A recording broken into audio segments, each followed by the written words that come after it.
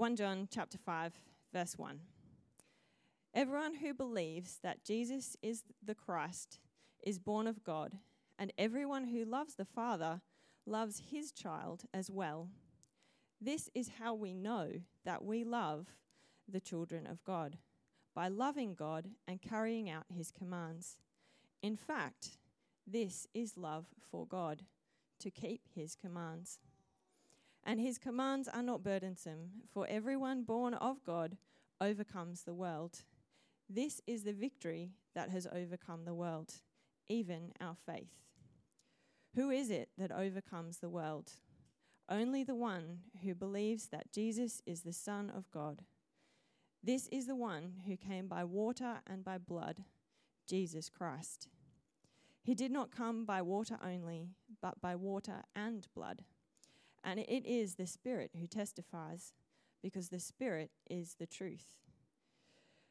For there are three that testify, the Spirit, the water, and the blood, and the three are in agreement. We accept human testimony, but God's testimony is greater, because it is the testimony of God, which he has given about his Son.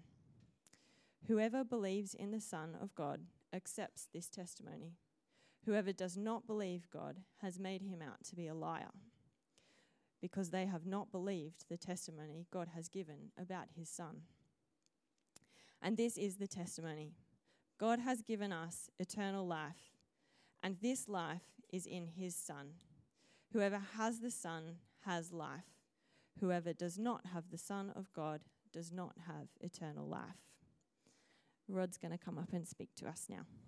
Great to have you. If you're back as a regular, if you're visiting with us, special welcome to you. We've been working through this series in 1 John. We've got down to the last couple of weeks, so we're looking at the first half of 1 John 5 tonight, second half next week, of course. And you may have noticed in this reading already that this is a tricky passage, and next week's is not much different, actually. So there's some difficult things to unpack in these 2 weeks. So let me give you that heads up as we go into tonight. And we're going to sort of look at the passage in a reverse as well. We're going to be looking at the second half and then coming to the first half. I'll explain that as we go. But let me ask you to join me in prayer. We'll pray that God will help us as we come to his word. We really want to understand it and grapple with it well so that we might respond to it rightly and live in the light of it. So let's do that now and ask for his help. Our Heavenly Father, we do thank you that we can gather here this evening. We thank you for the freedom to do so. We thank you that even with the restrictions that we face, there is great joy in meeting with brothers and sisters in Christ who we share a common faith in our Lord Jesus. Lord, we pray tonight that you might help us as we think hard about the witnesses that point to the sonship of Christ and the response that you call for us, or call from us, as we place our faith in him. Lord, challenge us where we need challenging, encourage us where we need encouragement tonight, that we might live in the light of your gospel and live in a way that pleases you. For we ask this in Christ's name. Amen. Well, Josh McDowell was an American who was a university student many decades ago now, went to university and tried going to church for a little while, but found religion very unsatisfying. He started applying for positions, student positions at the uni, got into some of those, but found that the glamour of that wore off very quickly and there was no joy in it. He joined the party scene of some of the friends around him, but often woke up Monday morning feeling sorry for himself and thinking that this was empty as well. At one point, he noticed a bunch of students sitting together, and then he saw that they were reading the Bible, but he went up to them and said to them, because a couple of them just seemed so happy and joyful, and he said, you know, what is it that makes you so excited? And they said, Jesus Christ. He said, don't give me that rubbish about religion. And they said, we didn't say religion, we said Jesus. And they challenged him to investigate the claims of Christ, to do that for himself and to think hard about it.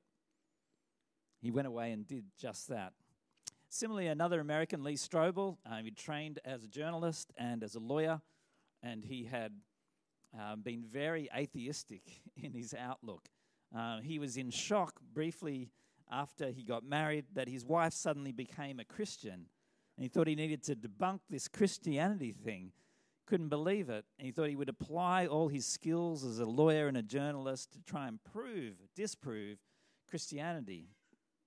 And so away he went, spending 2 years investigating. He said to himself, I need to establish whether there is a strong evidence-based, believable testimonies to prove that there is a case for Christ.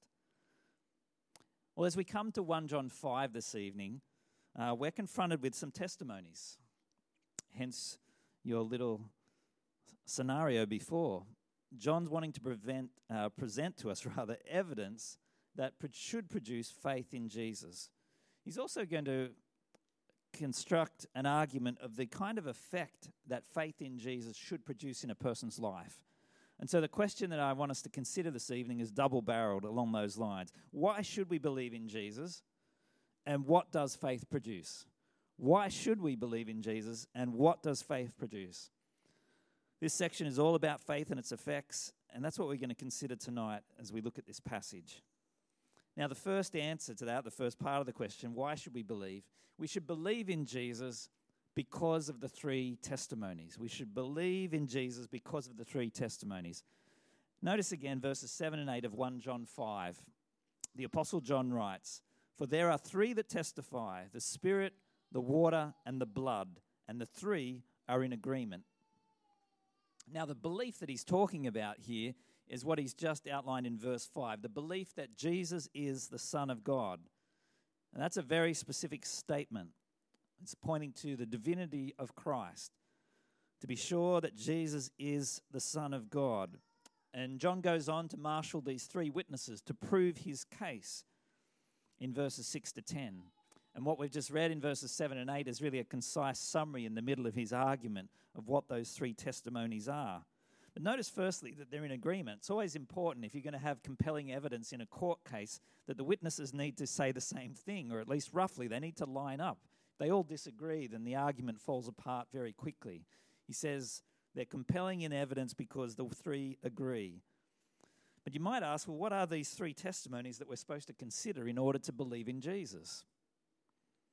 Well, let's consider each of these in turn, because they're not immediately obvious, are they? Firstly, the water. It's originally mentioned in verse 6, where Jesus is said to be the one who came by water. Now, the water here is a reference to the baptism of Jesus, the testimony of the Father at the baptism of Jesus. This is recorded in all four of the Gospels. But in John's Gospel, who is obviously the writer of this letter too, he states in John 1 verses 32 to 34, Then John, that is John the Baptist, gave this testimony. I saw the Spirit come down from heaven as a dove and remain on him. And I myself did not know him, but the one who sent me to baptize with water told me, The man on whom you see the Spirit come down and remain is the one who will baptize with the Holy Spirit. I have seen and I testify that this is God's chosen one.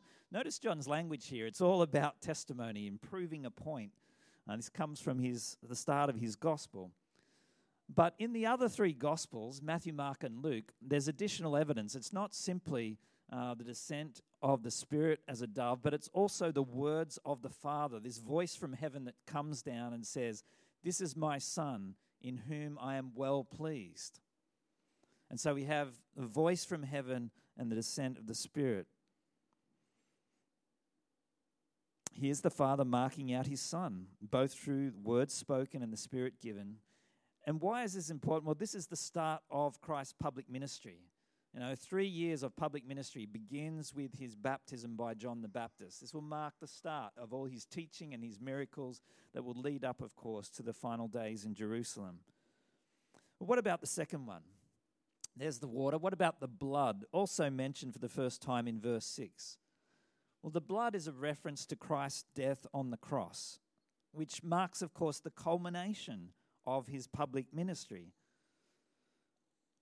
Of course, he will be raised from the dead and will return to heaven, but the climax of his public ministry is his death on the cross. The one announced as the Son of God at the baptism with the testimony of God's voice is also the one who bears the punishment for our sin. at the end of his earthly life as the God-man who died in our place. And that purpose of him coming to die for us was announced at the beginning as well. At the baptism, you remember as Jesus approached John the Baptist for the baptism in the Jordan River, John exclaimed, "Look," or "Behold, the Lamb of God who comes to take away the sin of the world." And so right from the beginning of his public ministry, this is the purpose. Jesus came to die. And then at the end of his ministry, of course, that is what took place.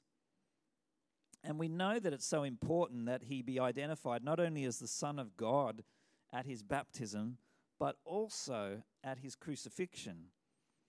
Because John is at pains to point out, did you notice in verse 6, that Christ does not only come by water, or that is the testimony of his baptism, but also by blood, the testimony of his death.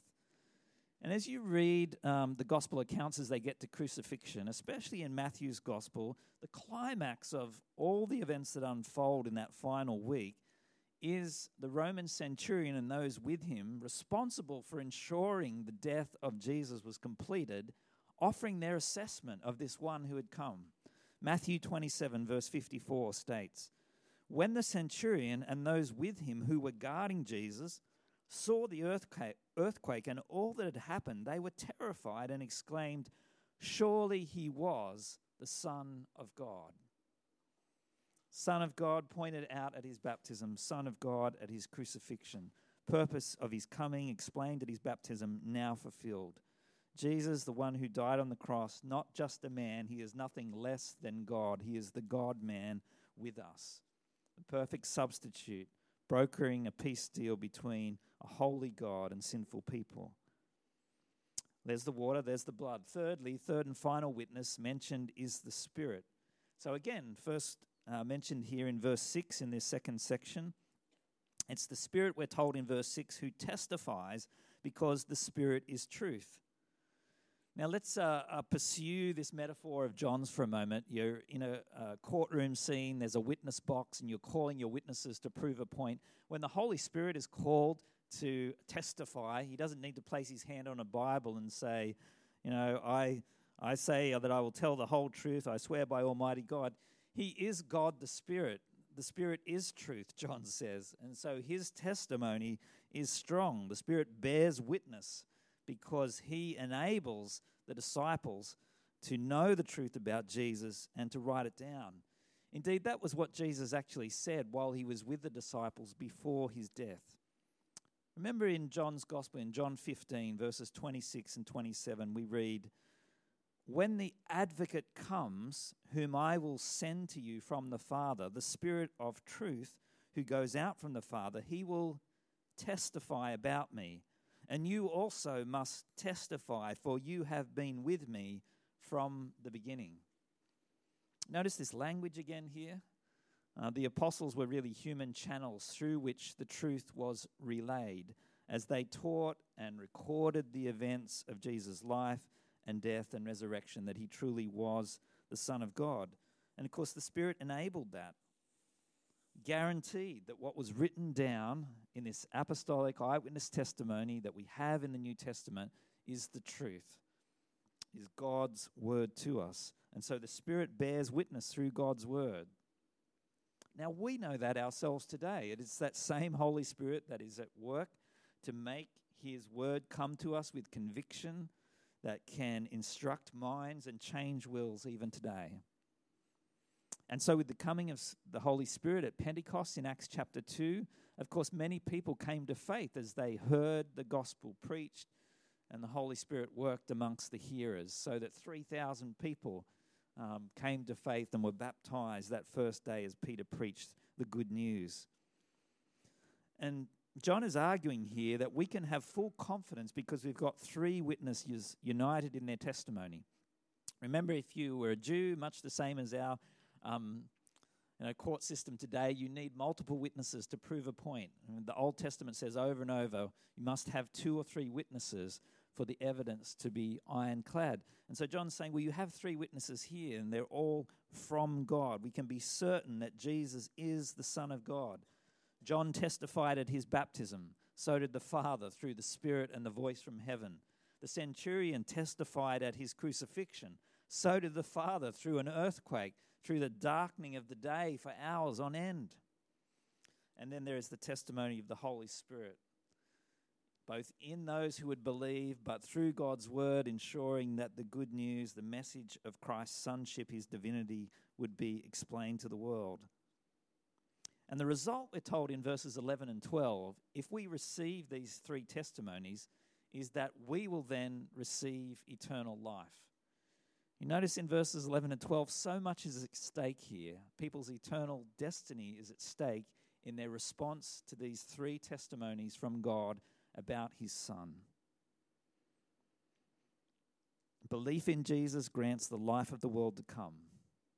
And did you notice in this passage, it's a present possession of Christians already. It's already been given in verses 11 and 12. It'll be fully consummated later, yes, when Jesus returns, but we have life now through faith in the Lord Jesus. It begins as we come to him and extends into eternity from this point. Eternal life is found in Christ. Life is in the Son because he alone has triumphed over death through his resurrection. And so he is the only one who has the power to grant life, life eternal, to those who place their trust in him. But maybe you're surprised at this point by the three witnesses that have been called. Maybe you find these witnesses a bit tricky. You're hoping, that somebody would speak about science or ethics or history, or they'd, work on the archaeology as the proof that Jesus is the Son of God, but we don't get any of those things here. And that's certainly the case for many people. That was the case for the atheistic journalist Lee Strobel. He spent 2 years looking at science and philosophy and history and archaeology. He was quizzing experts. He was writing down all the pros and cons. He said he read all the literature for and against Jesus from many people. And eventually on November 8, 1981, he sat down in his office at home, pulled out his yellow legal pad, drew 2 columns and said, what is the evidence for and against? And he said, by the time I got to the bottom of my evidence, I realized it would take me more faith to hold on to my atheism than it would to grant that Jesus was true. And so I gave my life to him, he said. He wrote a book about his conversion, most notably A Case for Christ, and he's written several others since. Similarly, Josh McDowell, he did investigate after he was challenged by those university students. All right, I'll go away and look at these claims of Jesus. And he spent some time also putting it together. And he said, in the end, I just couldn't refute the body of evidence supporting Christianity. And his research became the background for his now famous book, Evidence That Demands a Verdict, which has gone through about 10 versions and updates over the last several decades. Or maybe that's you.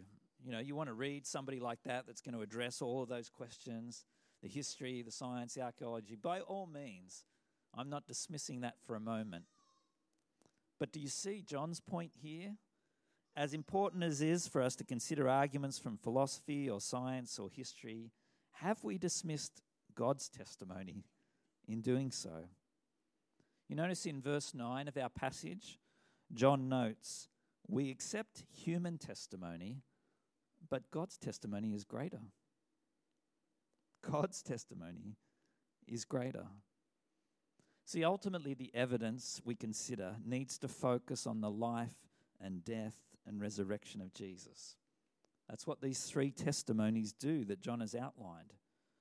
To believe that Jesus is the Son of God, we need to accept these testimonies at his baptism, at his death, through the work of the Holy Spirit.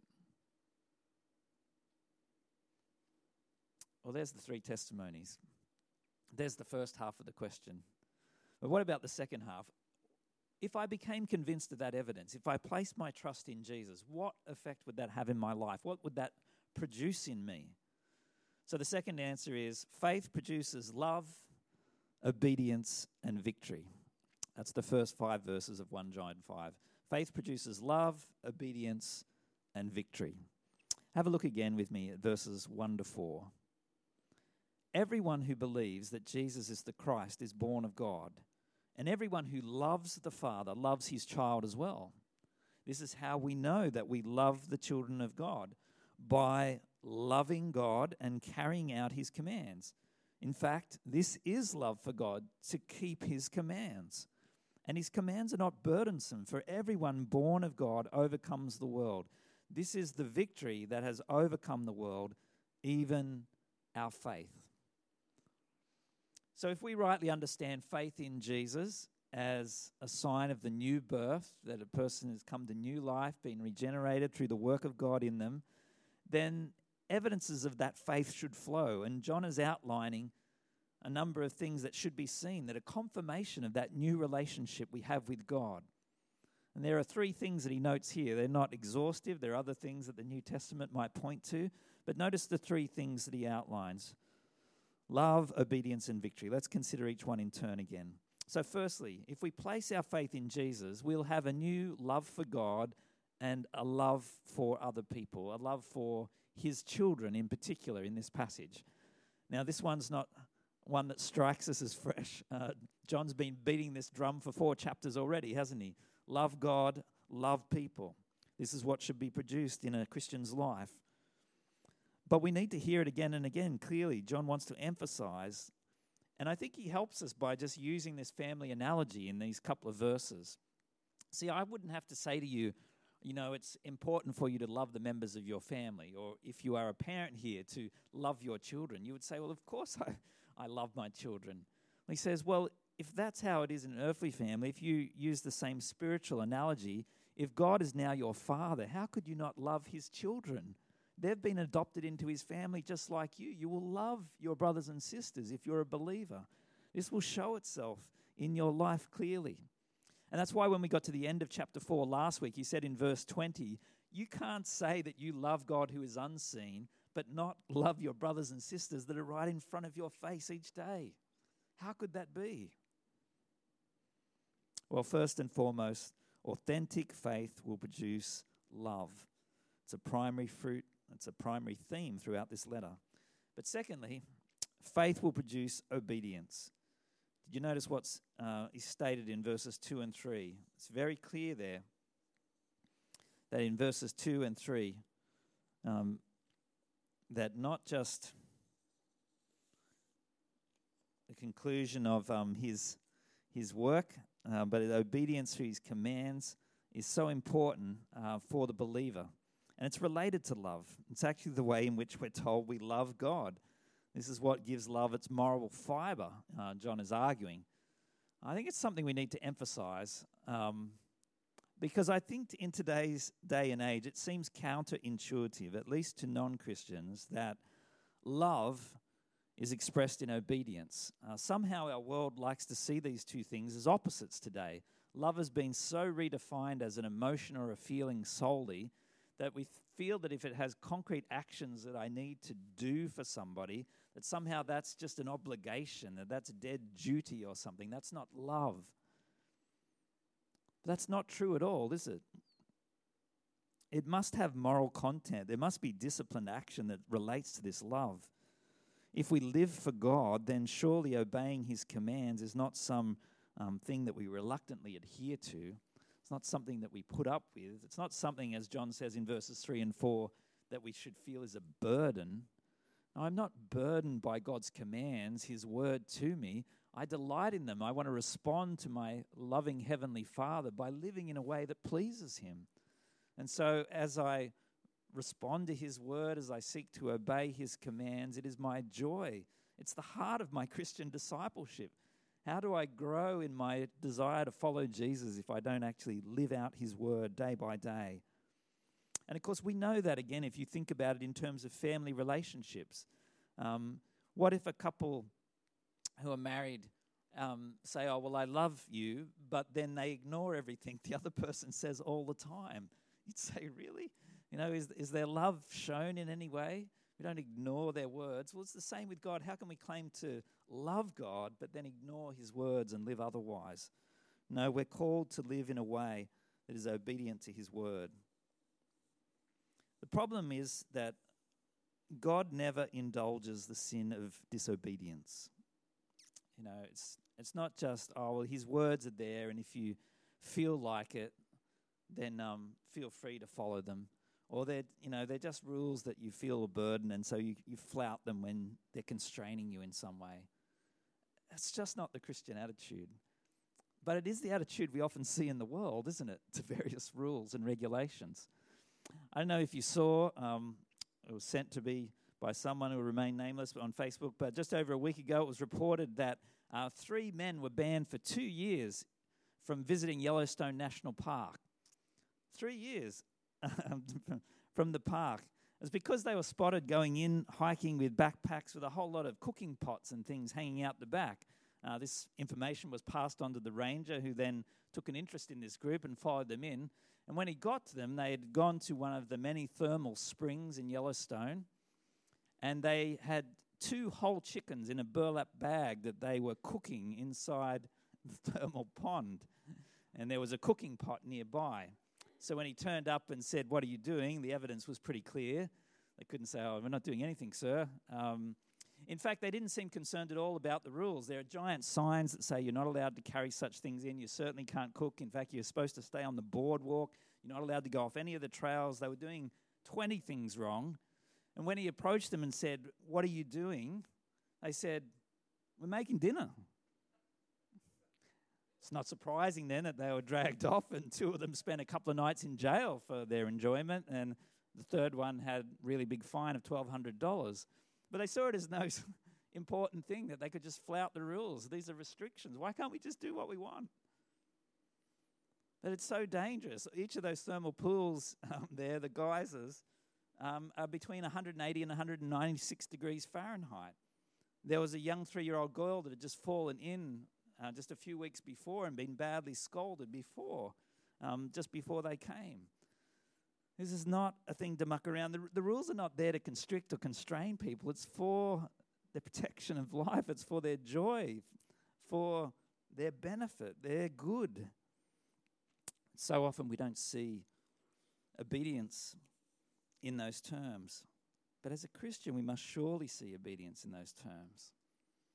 We don't do what God asks of us because, I guess we have to, but we know that God loves to see his people respond to his word, that he calls us to a life that is abundant, and what he sets out for us is the path of wisdom, the path that brings us the most joy in response to him. Well, it's so important that we understand these things. And if we're going to respond rightly, then we need to grasp what it looks like to live in the way that God calls us to. But thirdly and finally, faith will produce victory. You notice verse 4 there, it's a very inclusive statement. Everybody born of God will overcome the world. Everybody born of God, anyone who placed their trust in Jesus as the Son, will overcome the world. It's a theme that was raised back in chapter 2, verses 15 to 17. And it's popped up a couple more times. Our struggle as we read a section like this is we often have this positive view of the world. You know, it's the one, what a wonderful world. Louis Armstrong, I see trees are green, red roses too. That is not the picture that the word world is meant to conjure up. Certainly not in John's writing. The world is everything which is opposed to God, is that which stands against God in disobedience to him. And so the picture here is that as we exercise faith, we find that we will grow in our ability to live in a way that pleases God as he conforms us more to the likeness of his Son. We're living in a world that is under the influence of Satan, but faith in Jesus enables us to have victory in this sphere of opposition. Once a person comes to faith in Jesus Christ as the Son of God, the enemy's hold on that person is broken forever. And so faith in Jesus sets us free because Christ has defeated his work, the devil's work. And that's a work of scattering people, of leading them away from trust in Jesus, while God's work is to gather his people as they trust in his Son. And so we cannot share in God's victory in our daily life if we do not believe in his Son and take hold of the resources that we have in him. See, as we conclude this evening, we need to grasp that if we believe Jesus is the Son of God who paid for our sin, then God calls us to live a life that will demonstrate that by love for him and for one another, by obedience to his commands, and victory over the world and its lies and empty pursuits. And as we exercise faith, we will actually find that it works. I'm sure many of you can testify to that tonight, that living God's way really is the best way, and that he will continue to lead us and shape us to live for him. Now, that doesn't mean we will live perfectly this side of heaven, that we won't struggle with sin, that we won't struggle with the temptations that are around us in this world. But if we think about those moments when we fail, we'll realize that what's happened at that moment is that we've failed to trust or obey. It really comes back to those simple, key, foundational points of the Christian life. Our faith connects us to God's resources so that his truth enables us to overcome the darkness of this world. And such faith is powerful. Now, our world would try and say such faith is blind and irrational. We've just seen tonight that John's laid out a number of evidences. Blind and irrational is different than having a whole foundation to stand upon. It's more like a driver who enters fog. I'm sure some of you have driven up Mount Ousley in really bad conditions like I have, or you've got to the top of Bulli and you haven't been able to see for several kilometres. You've got about 1 metre or two's visibility. And in those points, you find that you can hardly see the marking of the lines on the road. Sometimes there's flashing warning signs. But that doesn't seem to affect some of the drivers. There's lots of evidence. I can't see. Lights are flashing. I should slow down. I'm being told to. They pass you at 120 kilometres an hour as if nothing's happening. And that could be scary. The most fearful I've been is on a motorway in the UK many years ago when we were in that kind of position. A really heavy fog. It was a 4 or 5 lane freeway, and we were in a car that had mechanical issues, and so we couldn't go faster than about 80 kilometres an hour. It was a 100, 110 zone. We're hugging the inside lane, hoping somebody doesn't run up the back of us at 100 miles an hour, and here are all these people flashing past us as if nothing was happening. That is blind faith. That is the kind of faith that believes that accidents happen, but they never happen to me. That's ignoring the evidence. And that's not what Christians do. Those who respond to the evidence are much more likely to overcome and survive, both on the road and as we respond to God and what he's revealed to us. Don't hope against hope if you don't know where you stand with Jesus. It's time to investigate the claims, like a Josh McDowell or a Lee Strobel. And if you have placed your faith in Jesus, you know exactly where you stand, that he is the one that has bore your sin so that you might be freed and be given new life. Then is your life now shaped by him? Are you seeing the effects of faith in the Son in your life? Are you seeing a renewed and growing love for God and for fellow believers? Are you seeing a growing obedience to his word that you just so desire to understand and to respond to it? It's no burden for you. It's the joy of your life. And thirdly, as a result, are you seeing increasing victory over the world, where you see that the things of this passing world are now fading before you? They're just not important. You know that they're empty. But you've got something so much greater that you're heading towards, and that is going to shape your decisions day by day, moment by moment. Will you pray with me that that may be the case for each one of us? Let's pray. Our Heavenly Father, we want to acknowledge that in John we're given 3 evidences of yours for us. And Lord, we pray that you might help us to reflect on those, on the baptism of Jesus, on his death for us, on the work of the Holy Spirit. Lord, we pray that if we have come to know Jesus as our Saviour, that we may indeed be responding day by day, growing in our faith, that it may be evidenced in our life, in our love, in our obedience, in our growing sanctification as we overcome the darkness of this world, as we truly live for you and not as those around us who have not accepted the testimony that Jesus is your Son, the Son of God. Lord, grant us an ability to continue to respond to you. Help us to find great joy in listening to your voice in your word, Work in us by your Spirit to change us and mold us. We ask these things in Christ's powerful name. Amen.